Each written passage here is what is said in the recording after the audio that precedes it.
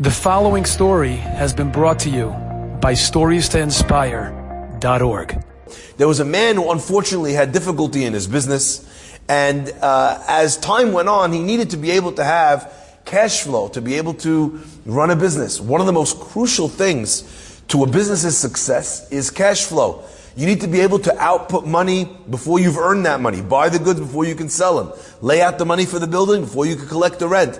So the liquidity of a business and its cash flow is often the nature of the success in various industries.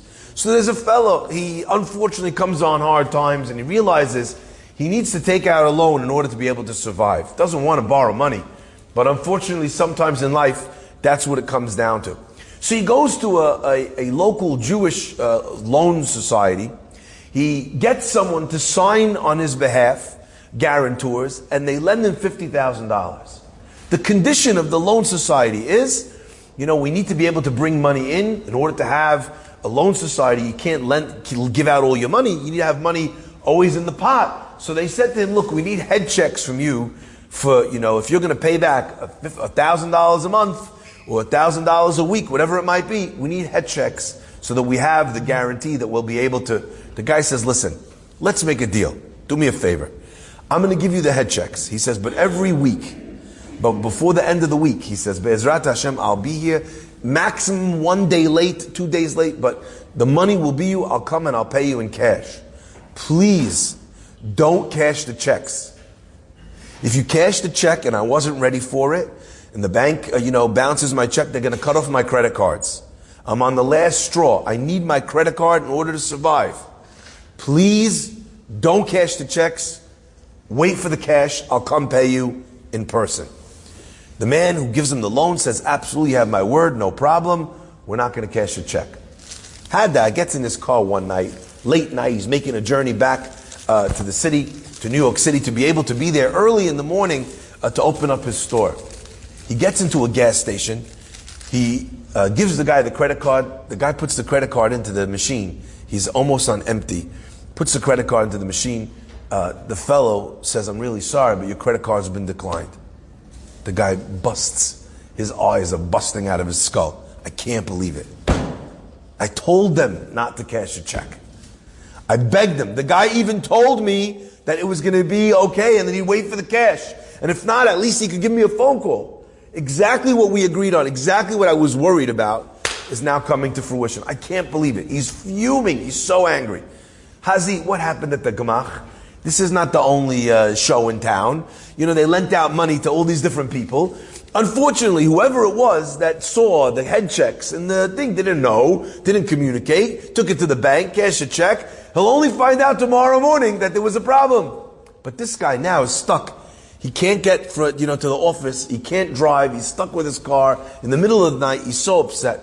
The guy, the gas station attendant, says to him, listen, it happens all the time here. There's always someone who comes in, there's a problem with their card, they can't find their card. He says, I'll tell you, over the years I've learned that I ask the people, I say, just push your seat forward, look underneath. You'll find quarters that you dropped, you didn't even know were there.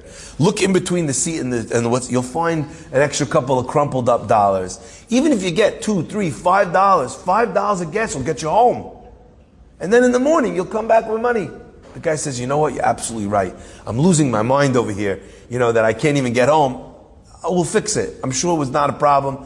He moves the seat forward. He goes in the here. He goes in the back. He checks he comes up with $23. That's how much he had in the, now when I was living in England, this happened to me all the time. You know why? Because over here, what's the biggest coin we have in circulation that we use normally? A quarter. So if you drop a couple of quarters, it doesn't help you so much. In England, they have a 10-pound coin. 10 pounds, even with a bad exchange rate, it's like $14. So you're sitting there, it falls out of your pocket, you reach into the seat, you find 5 pounds, 10-pound coin, you're doing pretty well. This guy, I don't know, maybe he never checked this car. $23 is pretty, is a nice amount. So he says, you know what? He tells the guy, he says, give me a quarter of a tank. Guy fills up a quarter of a tank. This was before Joe Biden. So a quarter of a tank, cost him, whatever it was, however much he asked for half a tank. He goes into the guy, he says, how much is it? The guy says $20. He says, perfect. He goes, I have $23 here. Give him the $20. As the guy takes the $20, he says, oh, look, you have $3 left. He says, why don't you play the lottery? The lotto is $3. Extra $3. The guy gives him the $3, the scratch off, whatever. He wins exactly $50,000. Haddad doesn't realize he's screaming and yelling, so upset about the fact that they cashed his stupid check, yelling about the fact that this guy's causing him all sorts of issues. If he didn't cash the check, he uses the card, he doesn't buy the ticket, he doesn't have the 50 grand, the whole loan disappeared because of this one moment of wejaras. In the end of the day, what actually happened to him? Nothing.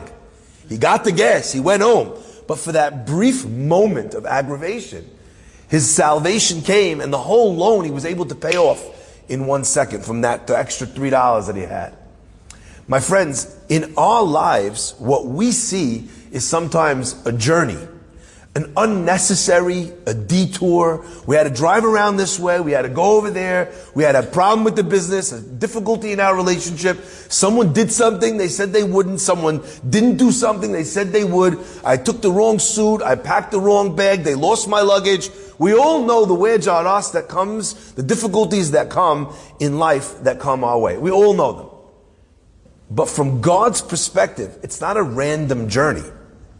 It's a mosa'ehem lemas'ehem. Every detour has a predetermined motza'ehem where God took you out of your lane and put you in this lane. God took you out of out of the regular lane, and He put you in what I call the HOV lane. What does HOV stand for? Hashem Overview. When HaKadosh Baruch Hu is looking at your life, He says, I have the guy in the regular lane, but you know what? I'm going to stick him in this lane over here, because in this lane, it's going to be a little bit more difficult, or a little bit out of the way, or a little bit unexpected. But you know what? He's going to go on this date with this person who they swore to him was compatible. And 2 seconds into the date, he finds out that the girl wants to only live in Israel, or the girl only wants to live in New York City. And he's so mad. Why'd they set me up with this girl? But you know what? He's a mensch about it. He finishes the date, doesn't yell, doesn't fume, doesn't make a big deal. But they find out at the end of the night they're incompatible. How many times did I hear from a guy where the guy tells me, I went on a date like this, I met my wife, I went on this pointless, useless date from the shadchan, from the rabbi, from whomever. At the end of the date, the girl says to me, you know what? It's not going to work. I want to go to Israel. You don't. I want to have 6 kids. You don't want any kids. But at the end of the date, she says, you know what? But my best friend, but my sister, you were great. You were gracious. You were kind. You were a gentleman. You were respectful. And even though it was obvious that it wasn't going to work, you didn't spend the whole date moaning about the fact that people wasted your time. All the time, Borei Olam takes us out of our lane and puts us in the lane that we need to be in. Motza'ehem lemas'ehem. But when it's viewed from our perspective, we don't have the HOV. We don't have that ability to look at it from that angle. So therefore, for us, it always seems like a detour. A happy person is a person who waits to see what God's plan was and doesn't get angry first. Enjoyed this story? Come again. Bring a friend. StoriesToInspire.org